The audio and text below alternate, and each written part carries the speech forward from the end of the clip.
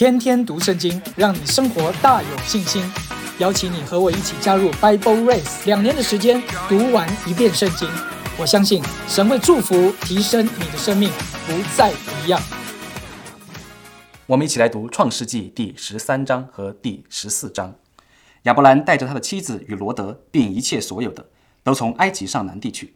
亚伯兰的金银牲畜极多，他从南地渐渐往伯特利去，到了伯特利和埃的中间，就是从前支搭帐篷的地方，也是他起先筑坛的地方。他又在那里求告耶和华的名。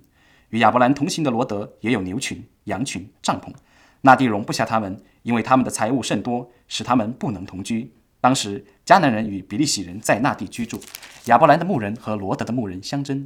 亚伯兰就对罗得说：你我不可相争，你的牧人和我的牧人也不可相争，因为我们是骨肉。遍地不都在你眼前吗？请你离开我，你向左我就向右，你向右我就向左。罗得举目看见约旦河的全平原，直到索尔，都是滋润的。那地在耶和华未灭所多玛、俄摩拉以先，如同耶和华的园子，也像埃及地。于是罗得选择约旦河的全平原，往东迁移，他们就彼此分离了。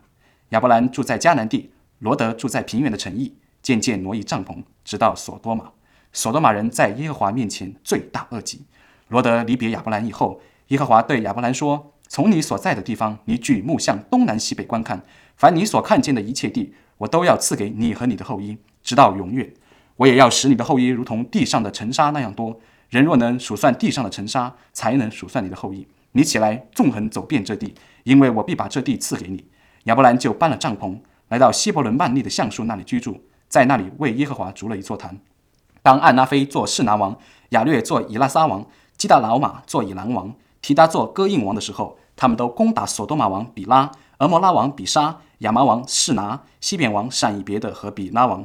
比拉就是索尔。这5王都在西定谷会合，西定谷就是沿海。他们已经侍奉基达老马12年，到13年就背叛了。14年，基达老马和同盟的王都来到亚特律加宁，杀败了利法因人，在哈买杀败了苏西人，在沙威基列亭杀败了以米人，在何利人的希尔山杀败了何利人，一直杀到靠近旷野伊勒巴兰。他们回到安米巴，就是加底斯，杀败了亚玛利全地的人，以及住在哈西逊他玛的亚摩利人。于是所多玛王、俄摩拉王、亚玛王、西扁王和比拉王都出来，在西定谷摆阵，与他们交战，就是与以兰王基大老马、哥印王提达、示拿王暗拉菲、以拉撒王亚略交战，乃14王与5王交战。西定谷有许多七坑，所多玛王和俄摩拉王逃跑，有掉在坑里的，其余的人都往山上逃跑。4王就把所多玛和俄摩拉所有的财物，并一切的粮食都掳掠去了，又把亚伯兰的侄儿罗得和罗得的财物掳掠去了。当时罗得正住在所多玛。有一个逃出来的人告诉希伯来人亚伯兰，亚伯兰正住在亚摩利人曼利的橡树那里。曼利和以实各并亚来都是弟兄，曾与亚伯兰联盟。亚伯兰听见他侄儿被掳去，就率领他家里生养的精练壮丁318人，直追到胆，便在夜间自己同仆人分队杀败敌人，又追到大马士革左边的河堡，将被掳掠的一切财物夺回来，连他侄儿罗得和他的财物以及妇女人民也都夺回来。亚伯兰杀败基大老马和与他同盟的王回来的时候，所多玛王出来，在沙威谷迎接他，沙威谷就是王谷。又有撒冷王麦基洗德带着饼和酒出来迎接，他是至高神的祭司。他为亚伯兰祝福说：愿天地的主至高的神赐福于亚伯兰，至高的神把敌人交在你手里，是应当称颂的。亚伯兰就把所得的拿出1/10来给麦基洗德。所多玛王对亚伯兰说：你把人口给我，财物你自己拿去吧。亚伯兰对所多玛王说：我已经向天地的主至高的神耶和华起誓，凡是你的东西，就是一根线一根鞋带，我都不拿，免得你说我使亚伯兰富足，只有仆人所吃的，必与我同行的亚乃、以示革、曼利所应得的份，可以任凭他们拿去。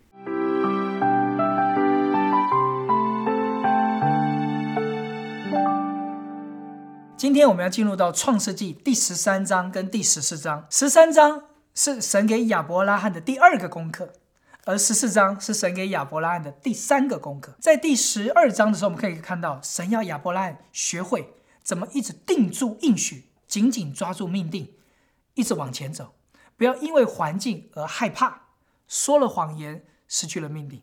所以神会借着我们的软弱，暴露我们的软弱，但不要害怕。当你愿意悔改谦卑的时候，神仍然有办法把我们重新带回到命定去。所以在第12章的后面，法老真的就把亚伯兰赶走了，打发他们走。他们去了哪里呢？你来看第13章的第1节，亚伯兰就带着他的妻子与罗德，并一切所有的，都从埃及上南地去。埃及回到南地贫穷地方，然后又再去哪里呢？第3节，从南地渐渐往伯特利去，到了伯特利和爱的中间，就是从前支搭帐篷的地方，也就是他起先筑坛的地方。他在那里求告耶和华的名，信心重新再恢复了，筑坛祷告的生活，敬拜的生活又重新开始了。所以亚伯兰第一个功课学到了，神的应许，抓住神的应许，神的命定，抓住神的命定。但是第二个功课来了，太丰盛了，第二个功课就来了。所以你看第6节，那地容不下他们，他们的财物甚多，使他们不能同居。第8节，亚伯兰就对罗德说，你我不可相争，你的牧人和我的牧人也不可相争，因为我们是骨肉。第二个考验，神要清楚的让亚伯兰学会到后裔。亚伯兰认为，我的后裔是谁呢？撒来不生育，我的后裔不就是我的侄儿罗德吗？我大哥早死，这个罗德的这个孩子就归我了，我有养育他的责任，所以我的产业不就是他的吗？他是我的骨肉啊。但是这边开始学的第二个功课，就是让亚伯兰清楚知道，这个呼召是神向所有人发出的，但神是特别向亚伯兰发出的。你可以踏上命定，罗德呢？罗德，你认为的后裔，你认为的孩子，他愿意踏上命定吗？他愿意跟随这个养父的道路前行吗？罗德也是吃过苦的孩子啊，从乌尔一路走到哈兰，从哈兰走到迦南，再从迦南下到埃及，再从埃及又回来。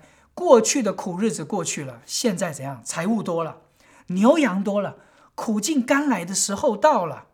命定应许重要，还是现在好好享受生活重要？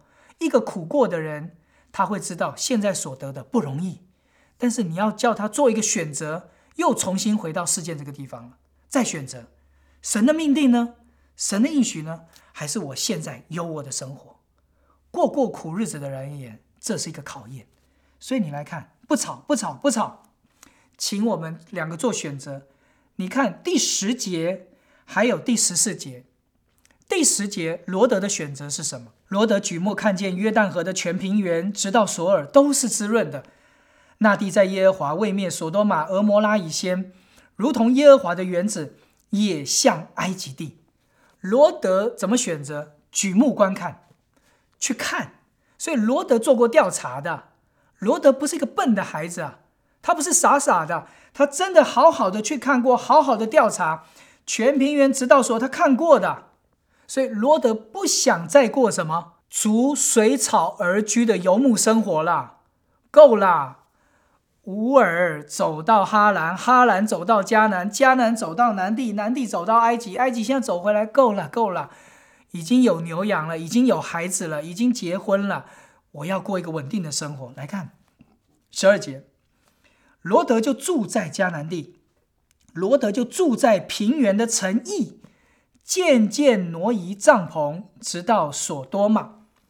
但是第13节多了一句话，所多玛人在耶和华面前罪大恶极。罗德看见约旦河平原极其滋润，像伊甸园一样，像埃及一样，太棒了。但耶和华的眼看是那里罪大恶极。所以你看到人的眼跟神的眼不一样，所以神说分别善恶树不可吃，吃的日子必定死。撒旦就说不一定死，而且极其悦人眼目。所以你发觉撒旦的诱惑仍然在这里。你看这一切都是好的，但是在神的眼中这是不好的。但我们常常以为这是好的，我要选择这一个。所以你的选择是什么？今天神给亚伯兰跟罗德都一个选择，这考验不单是给亚伯兰，也给罗德，你们自己去选择。所以罗德的选择是以眼目做选择，他没有来去看神要他所看的。所以所多玛好不好？好。俄摩拉好不好？好。索尔的平原好不好？好。约旦河的平原好不好？非常好，像伊甸园一样。神说不好，神说那里在我的面前罪大恶极。所以一个人如果没有从神而来的眼光，我们的选择都是当下好，结局至终带来痛苦。所以你今天也祷告，主给我一个选择，从你的眼光去看我今天做的选择。如果亲爱的家人，你如果最近要做一个选择，婚姻的选择、职场的选择、房屋买卖的选择，或者你人生重大的抉择的时候，花时间等候在神的面前。神向亚伯兰跟罗德的考验，今天也在我们当中。你的抉择是什么？能不能抉择说，主，我要你的应许，我要你的决定，我要你的眼光。14节，神也要亚伯兰看。耶和华对亚伯兰说，从你所在的地方，你举目向东西南北观看，凡你所看见的一切地，我都要赐给你和你的后裔。又再讲一次后裔，直到永远。我也必使你的后裔如同地上的尘沙那样多。人若能数算地上的尘沙，才能数算你的后裔。所以这个应许又把12章的应许又再开启了一点。亚伯兰这次做选择做对了，他不再以眼目来做决定，他有神的眼光，所以神叫他看他就看。看的时候应许就来了，看的时候开启就来了。这个应许就预表耶稣基督，这个应许就预表神的子民，这个应许就预表我们将来永恒的住处，直到永远。所以神的开启就越来越多，越来越多。所以为什么亚伯兰被拣选？因为神预备他一直踏上这信心的道路，你也被拣选了，你也要一直回应神，踏上这信心的道路。怎么也走进这个大国，也走进到这个大城，也走进到我们可以使人得福，也走进到我们的名显为大，也走进到谁祝福我们，神就祝福谁；谁咒诅我们，神就咒诅谁。你也可以走进到一个祝福，万国都因我们而蒙福。我们是神的种子，起来，纵横这地，我必把这地赐给你。亚伯兰这次的功课就学得好了，搬了帐篷，搬到哪里了？希伯伦。这次他搬对了，他离开了伯特利和爱，他现在来到了希伯伦，这就是神要他待的地方。希伯伦在希伯来文的意思叫做联合，与神联合。以后那也是犹大他要上去得的城邑，那也就是将来耶路撒冷要盖的地方，大卫之城的地方，也是将来耶稣基督要回来的地方，就是这个地方。所以希伯伦曼利的橡树那里居住，在那里为耶和华筑了一座坛。所以在这里亚伯兰学了第二个功课，以神为他的产业，以神的产业为丰富，以神的产业为满足，不以眼目所看到的为选择，而以神要我们踏上的丰富为满足。所以进入到第14章，来了第3个考验。千里迢迢发生了一个战争，所以战争的发生在我们的生活当中，基督徒的生活当中，好像有些麻烦事的发生，是神刻意的安排，因为他要我们信心更坚固。来了第3个考验，4王打5王。第1节，示拿王、以拉沙王、以兰王、哥印王。你知道这有多远吗？离当时的迦南地1000多公里远呢。这么大的部队要带1000公里远，累不累啊？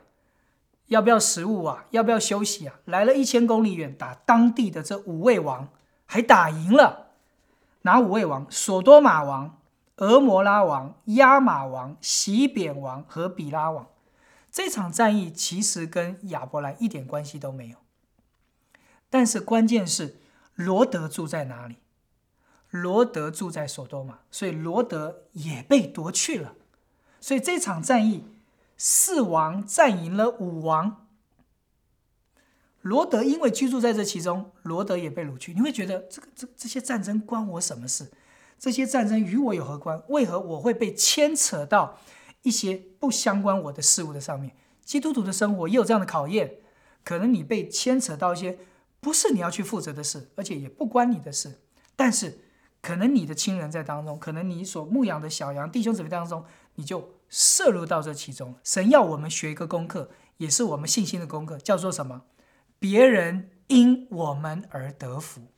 所以你来继续看13节14节，有一个逃出来的人告诉希伯来人亚伯兰，希伯来这个名字第一次出现，就表示过河的，他是一个从大河那边过来的人。所以亚伯兰他是一个过河，过了2河流域，从很远的地方来，现在住在希伯伦了哈。亚伯兰正住在亚摩利人曼利的橡树那里，曼利和以斯各并亚乃都是弟兄，曾与亚伯兰联盟。所以亚伯兰就听到他的侄儿被掳去，就率领他家里生养的精练壮丁318人，直追到但。他们就在这场战役的里面去击杀这4个王，这么厉害的4个王，跨越1000多公里而来，打败了当地的5个王，兵强马壮，正在强盛的时候，亚伯兰听见这件事情，率领壮丁318人前去征战，便在夜间自己同仆人分队杀败敌人，又追到大马士革左边的河坝，把掳掠的一切财物掳回来，侄儿罗得和他财物、妇女人民都夺回来。这就叫做什么？人因我蒙福，地上的万族都要因你得福。有些事情好像你被牵扯其中，你有祷告的权柄，你有征战的权柄。所以鼓励家人，如果你有在听征战得胜之方，不单是为自己征战，你也可以学会去为那些周围的还未得救的灵魂而征战，为他们深陷到一些的疾病的难处，为他们而征战，为他们受到一些的软弱和压制，为他们而征战祷告。神可以使我们不是自己蒙福，自己大国名为大，还有周围的人因我们而蒙福。我们可以起来祷告征战，我们可以起来用着权柄，在这世界上彰显神的大能。你一定会得胜的，你会得胜的。所以果然得胜完之后，考验来了，2个王来接待亚伯兰。第一个王17节，亚伯兰击杀基大老马和与他同盟的王回来的时候，谁出现了？所多玛王出来，在沙维谷迎接他。沙维谷就是王谷。所多玛王他的名字叫比拉，在那个第2节有没有看到？比拉的意思就是在罪恶当中极其荣耀的孩子，很特别的一个名字，又有罪恶又有荣耀，很两极化所产生的儿子叫做比拉。比拉就来王谷来接待他了。但同时在第18节，撒冷王麦基洗德带着饼和酒出来迎接，他是至高神的祭司。撒冷王也来迎接亚伯兰了。撒冷王就是平安王，撒冷王就是和平之王。所以这2个王你看一下，一个叫做在荣耀跟罪恶当中，其实就是指罪恶跟骄傲当中所产生的孩子会来接待你；一个叫做和平平安的君王会来接待你。在你的得胜，在你每一个征战得胜之后，在你每一个属灵得胜高光荣耀的时刻，你要记得永远都会有2个王来接待你。一个叫做高举罪恶跟高举骄傲高举荣耀的那个王会来接待你，他会在王谷来接待你，君王谷来接待你。一个叫做什么？撒冷王和平君王仁义王来接待你。亚伯兰他也要做选择，他做了一个选择是，他就接受了撒冷王对他的祝福。愿天地的主至高的神赐福于亚伯兰。20节，至高的神把敌人交在你手里是应当称颂的。亚伯兰就把他所得的拿出1/10来给麦基洗德。得胜之后的谦卑，得胜之后把尊荣献给神，得胜之后献上财物的奉献的感恩。我们不是说我们得胜完以后我们要赶快献上1/10，不是。这里所说的是亚伯兰借着得胜之后所掳来的掳物，以感恩祭献给神。所以亲爱的家人，每一次的得胜你都要看见，我们需要神的平安的遮盖，我们需要神的和平的遮盖，我们要逃避骄傲和荣耀的蒙蔽。求神怜悯我们，我们征战是有能力的，我们征战是可以得胜的。当我们在做抉择的时候，撒冷王来接你跟所多玛王来接你的时候，你的选择是什么？今天在我们生命的得胜的道路，神会让我们越来越得胜，但你是会不会越来越得胜的过程当中，越来越俯伏在平安王、和平王、仁义王，你会将一切的感恩祭献上给他。你看看第21节，所多玛王好像很大气，哎呀，人口给我，财物你拿去吧，我也是帮助你打仗啊，我也是跟着你一起跟那318人去打那个4王啊，虽然我们输了，但我有帮助你啊，你只要给我人叫财物给你，我把这个财物赐给你。所多玛王所说的其实就是在耶稣40天昼夜禁食祷告之后，撒旦对他的试探。你只要拜我，万国的荣华可以给你。是不是？你只要敬拜我，你从可以殿顶上跳下去，天使可以保护你。你只要敬拜我，这一切都可以给你。所以亚伯兰在第3个考验他得胜了，因为他一直在过一个足坛献祭敬拜的生活，所以他不要。他说：“你拿去吧，凡是你的东西，一根线一根鞋带我都不拿，免得你说我使亚伯兰富足。只有仆人所吃的，与我同行的亚乃、以实各、曼利所应得的份，可以任凭他们拿去。”这就是亚伯兰生命成熟的第3个考验。众人因我而蒙福，我所牧养的人，所属我的人，我可以为他征战。但每一次的征战的得胜，我也要告诉自己，这是神使我得胜。献上感恩祭，献上和平祭，献上你感恩的奉献，一直活在遮盖之下，不让世界甚至是我们的肉体夺取了神当得的荣耀。所以祝福亲爱的家人，今天你我过一个得胜的生活，也过一个谦卑俯伏在神恩典里面感恩的生活。